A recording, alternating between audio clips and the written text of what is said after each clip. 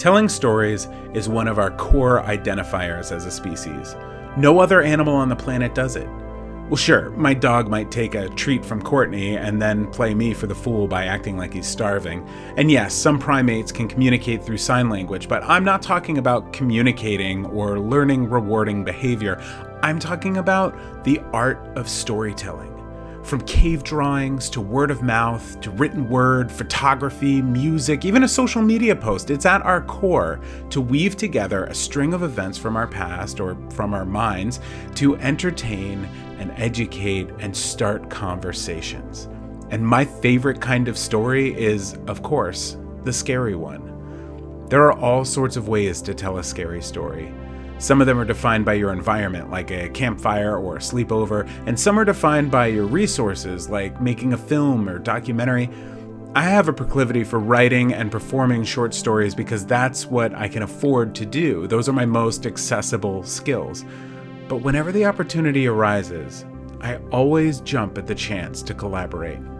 Collaboration opens new doorways to vastly expanded creative realms. It's exciting and scary and addicting to merge minds together to see what could be dreamt up if only we push each other beyond our comforts and into the unknown. And that's exactly what T.W. Burgess has done with his new book, Early Haunts. Tom has gone back to the earliest of days to bring back to life classic tales of horrors unspeakable from as early as 74 BC. And he has retold them by marrying the adapted words to the art of 5 brilliant illustrators to create a graphic novel. We put together this episode now because the book is in its final 2 weeks of orders on Kickstarter, and Cody and I thought it was so cool we just had to spread the word. So join us for a quick but fascinating conversation with T.W. Burgess, or Tom, and then we'll be back on schedule tomorrow with our first archive episode. Welcome to Haunting Season.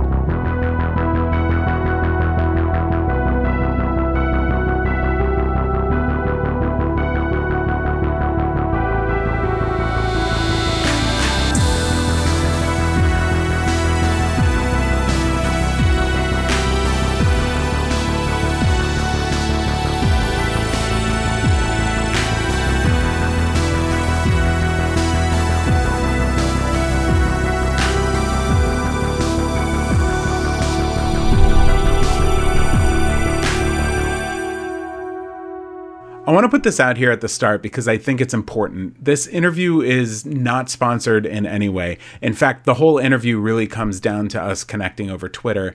I got a simple message from Tom a few days ago that said, "Do you ever review graphic novels?" And I said, "I would love to. Send it over." And as soon as I started to leaf through the pages, I immediately knew I was looking at something really special. 4 classic historical spooky tales, 5 incredible and diverse artists. I wasted no time in getting Tom on a call with us. So Tom, welcome to Haunting Season. Thanks, guys. It's really nice to be here. Yeah, it's great to have you. It seems like you have a lot of experience with graphic novels. What is it that draws you to them as a medium? I've always been a big fan of ghost stories, and I really wanted to try and move that genre within like the graphic novel itself, which I hadn't really seen done to any great extent before. So it's just such a great visual medium that you can really play with. You can, mess around with the page turns. You can put those jump scares in, stuff which you wouldn't be able to do with like prose. Okay, beautiful. I read the first 2. I'll just say that. And I was blown away. I sent Josh a text and I said, this is amazing. This is great. Have you worked with these illustrators before? And how did this whole thing come together? I've worked with a couple of the illustrators a few times before in different projects. I did a short book last year, which was like a book of ghost stories.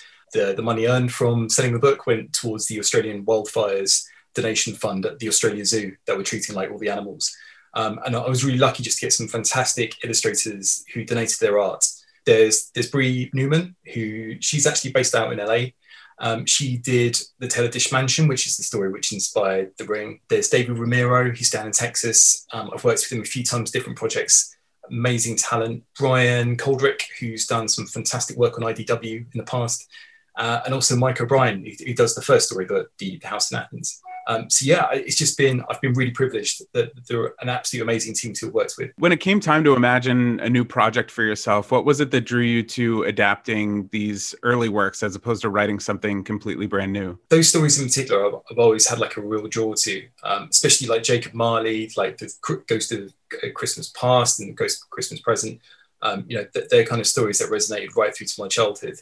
And I really wanted to delve into the background. So it was just a great excuse really just to take that story and kind of look into where the inception of these ghosts came from when Dickens started writing it. And from there, from doing that first story, it was just such a ton of fun just going into it and kind of seeing all the different influences he took, that I started to try and break down some other famous ghosts. And Sleepy Hollow just seemed the perfect one. Big fan of, obviously Washington Irving. The fact he wrote in Birmingham over here, which is kind of nuts really, because it seems such like an American staple. And just a huge fan of Japanese horror. So Koji Suzuki for The Ring, and for Frankenstein, Mary Shelley. I've long loved her work. And she's got like a huge influence over here. So it's just great, just kind of going into what really inspired her and the whole Gothic movement, which I mean is so influential in so many like horrors that we see today. Stuff like Crimson Peak, like Del Toro's work, which is so heavily influenced by Gothic. It was really hard in truth, because there's at least probably about another 20 stories I'd love to have done. But yeah, it was just great fun just to have an excuse. I was really surprised by The Ring, because that's one of my all-time favorite horror movies. It just happened at like a really pivotal point in my youth, and it was a great movie theater experience, and it was something that kind of evolved a culture around it. And then I found out that it, originally came from Japan, and the movie Ringu, I never looked past that. So this was kind of like a pleasant surprise to see the origin of that in this graphic novel and connect to my own childhood in a way. The crazy thing about that story is there's like 48 different versions across Japan. So there's constant contest between who's got the actual ring well. So there's like Himeji Castle, they've got their own well, which supposedly is haunted by this ghostly woman, which comes out at night. And then there's a whole different province, which is where my story is set. So yeah, no one's kind of ever said, oh, this is the definite ring well, but my story is kind of the closest to it that I could find. But it's such an amazing story, so chilling. What made you want to sort of jump around the globe a little bit with this? Because the first one's Athens, like I think it said 74 BC, possibly to 6 AD, somewhere in there.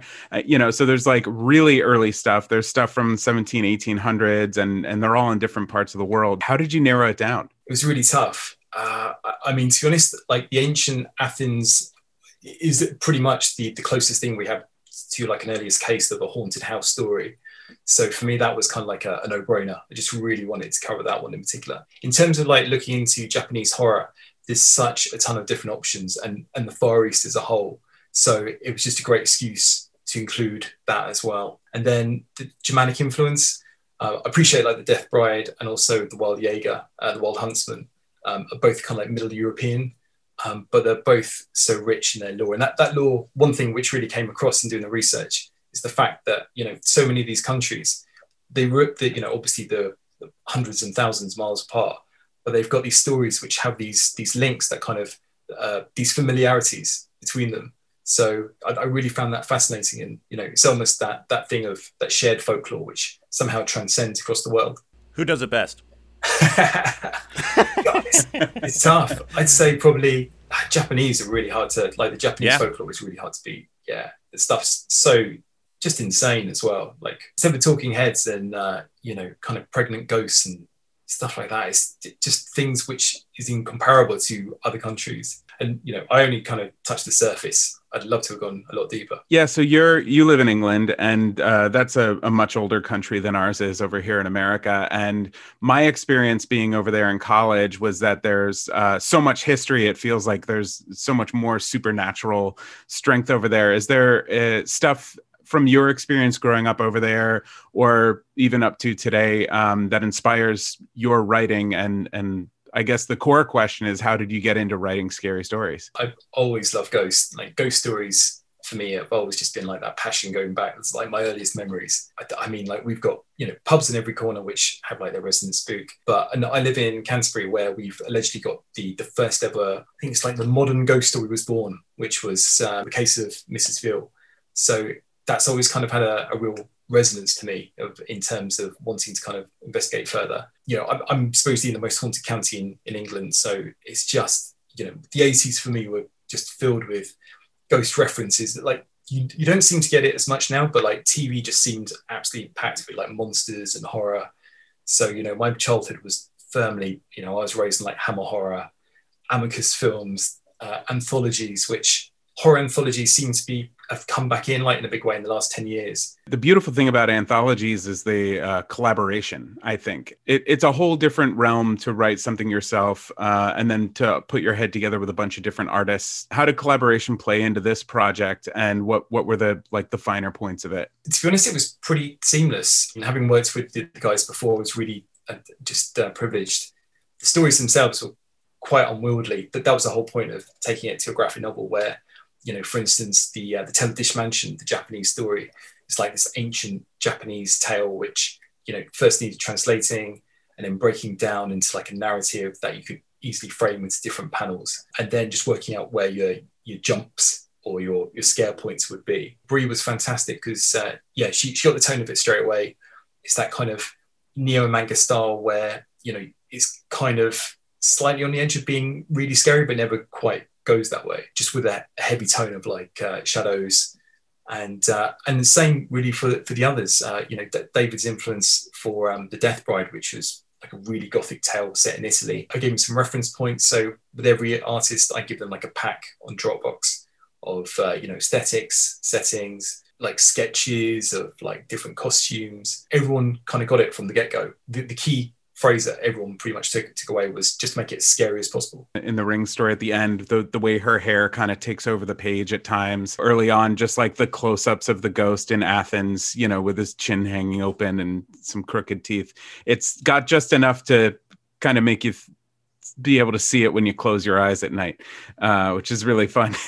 I really love stuff like as a kid, like Goosebumps and Are You Afraid of the Dark, and the scary stories. It was a huge thing for me. So it's that kind of wanting to take these stories and hopefully open them up to a younger audience that would just not really understandably get an opportunity to read them. So hopefully kind of, as you say, straddling that balance between too scary and just approachable was a key thing. And so you've got this up on Kickstarter, and it seems to be going quite well. I think you're 4 times past your original goal. How did you set that goal, and what's your goal now that you're so far past it? I suppose like I was quite naive in terms of Kickstarter. It was my first campaign, and I put a relatively low goal just in the hope that perhaps I'd meet it and just be able to get it on a quick and easy print run. It's kind of blown me away just how kind of much steam it's picked up. The next goal really ideally would be to hit the 20k mark, and that in doing so that would unlock an extra early haunt, which it was one which came really close to going into the book, and it's the story of that inspired the Turning Screw, or like Bly Manor, which I read a few years ago for the first time, and I was kind of like amazed that, you know, obviously we've had that resurgence for the Turn of the Screw remakes, and obviously let's say Bly Manor doing the rounds at the moment, but the story that inspired it, in my opinion, is far more terrifying, and it's like a really scary haunting. So it just seemed a great opportunity to hopefully do that next. So Brian Coldrick, who's illustrating the Wild Huntsman, he's done some panels. We've got a short trailer, and the plan would be, if it all goes ahead, that we'll do a short comic. We're on about 17 at the moment, and that's on the 20k mark. So if it goes ahead, every backer gets a free comic, which would be cool. That's amazing. And there's just about 2 weeks left in the Kickstarter. So it's November 6th, I think it ends. Yeah, just after Halloween. 17 days left, roughly. That's fantastic. And then, so what happens after the Kickstarter ends? Are there going to be copies for people to buy on your website, or is this the limited run for now? So for now, this is just going to be the limited run. The plan being that this book will be ready for it and in people's hands before Christmas. Like next month, I'm just expecting to be surrounded by gift bags and Post-it notes. So as much as I'd love to have a stack and be selling them on afterwards, at the moment, this is going to be it. I'm certainly excited to get a copy. I don't think we mentioned it's a hardback.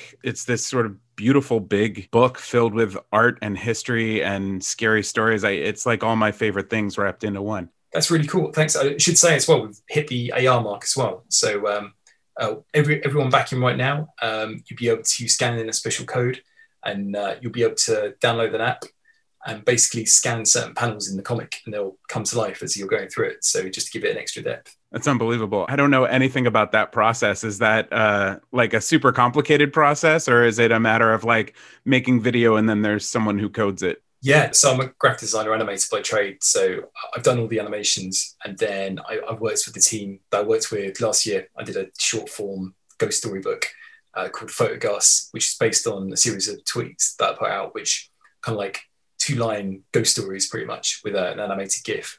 And it was just a great excuse to try and almost do that Harry Potter thing of like, can you have like a book where the images animate? And that seemed the closest thing to it. So again, yeah, you download an app. As you scan it, these haunted pictures come to life. So it just seemed the natural progression to kind of take it into a comic. From start to finish, was this like over like a span of like 2 or 3 years, or was this just like 6 months, 3 months? I mean, like how long did this take? So I guess I probably started working on it back in like 2017, 18, roughly. So just kind of tentatively going into different ghost stories and thinking, this would be cool if you broke it down into like so many pages and had it as like an actual comic. And then it's just been a case of chipping away at it. And then when this year, everything kicked off, there was an opportunity around work to really kind of develop it. And I'd taken it around to a bunch of publishers over the last year. And I think publishing at the moment is kind of like touch and go in a lot of situations. So they were kind of like, this is cool, but this is going to be a lot of work. And I just don't think anyone really had the incentive to really run with it. And I was just kind of crazy enough and impassioned that I wanted to do something with it rather than just let it sit on a desktop somewhere. So amidst the chaos of this year, it's just been like a good distraction. So the shutdown kind of helped move this thing forward, and where you were able to just like, buckle down and be like, all right, this is what I'm doing. Yeah, no, absolutely.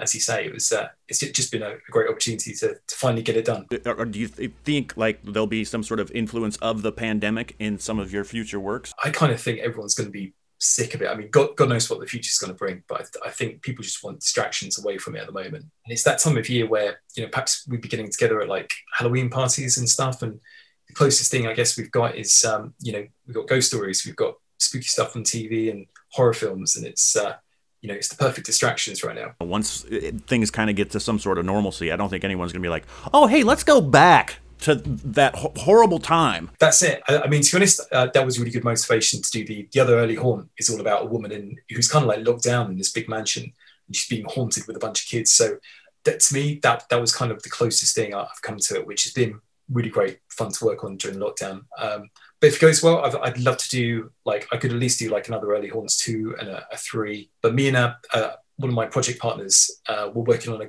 comic at the moment, which it's only going to be a short one, which is part of a bigger project called Ghoster. We're putting out for Christmas online. So it's just going to be a short form comic. And then we're hoping to kickstart as a comic probably around March next year. Well, I'd love to see something just based on like you said, your town is basically like one of the most haunted places. So you must have a lot of inspiration there. Any chance of maybe a little comic coming out with all the, the stories based out of your little city? Yeah, for sure. In fact, I'm working on one at the moment. The first ever modern ghost story. So that's been put to one side, just getting this finished. Hopefully, though, that would be it'd be an absolute brilliant accomplishment to get that done for next year. So plan is, post all this, maybe get some sleep, and then let's get released that next year. Yeah, sleep's overrated. Get on it, TW. So before we wrap things up, one thing we ask everybody we have on the show is like, what do you think is the most frightening? What scares you the most? For me, it sounds like such a cop out, but yeah, it's always been ghosts, and I guess probably the scariest thing I can remember going back to when I was really young was seeing it was like a live broadcast broadcast on TV, which was actually a prank, and it was told with a bunch of UK children's TV presenters called Ghost Watch, and like that was beyond scary at the time because you're basically set up to believe they're doing an investigation to a haunted house, but the haunted house is just like it's like The Conjuring. It's literally just a house down the block. Yeah, so you watch halfway through, nothing really happens, and then like the whole place, just everything goes to hell, and that terrified me for years, absolute years. And it's really funny meeting people now my age, and they're kind of like, you mention it, and they're like, oh my god, I could not sleep for months afterwards. So it's got this kind of shared traumatized people in their 30s that have that lived through it. I think it's been referenced by the guys who did the Blair Witch. They were like, oh, we saw that when we were young, and it was a cool kind of fake documentary, like very Orson Welles. Yeah, I was going to say very War of the Worlds. I have got to look that up. It's got to be online somewhere. Oh, it's so cool. Yeah, it's definitely, I'm sure it's on DVD. But yeah, you'd like it. It's really cool. And I guess Japanese horror, I've always loved, like, I think I probably saw The Grudge way too young, and that always absolutely terrified me. It's, yeah, that aesthetic, as you said before, with like the hair. Is there anything else you want to add? Anything at all? Separate to Early Haunts, I've got an actual video game out tomorrow on itch.io, which for any fans of folk horror, called Pylons, which it's kind of like folk horror meets a fake edutainment game from the 1970s. So that's out on itch.io tomorrow, and it's only like $3. Oh, nice. That's awesome. So it's a 8-bit? Yeah, like really, really retro. It's kind of like one of those things that perhaps, you play in school. It'd be like, when the class just had literally one computer in the corner. In the UK, there was this big thing in the 80s and 70s where they had these like terrifying public information films, which I think Edgar Wright cited one as being like one of the scariest things he'd ever seen. There was one called Apaches, which he talked about, and it's just the most, you can get it on YouTube. It's kids going and playing like around a farmyard, and then each one dies in like the most awful way. And it was just on TV. Yeah, there was one of that. There was one of like railways, and there was one on pylons. So it was kind of a fun way of combining shared nightmare from my childhood with folk horror. That's really exciting. Well, I know this was a quick interview because we wanted to get it out on time for the final 2 weeks of the Kickstarter, but we had such a blast talking to you today. We absolutely have to have you back on the show to continue talking. We're really excited to get our hands on this beautiful hardbound edition, and for anyone listening, again, the Kickstarter ends November 6th. So thanks so much for joining us, Tom. Really appreciate your time. Thanks, guys. Thanks, Josh. Thanks, Cody. It's a huge fan of the show. It's been fantastic to chat to you. Thanks. Have a wonderful Halloween. You too. Happy Halloween.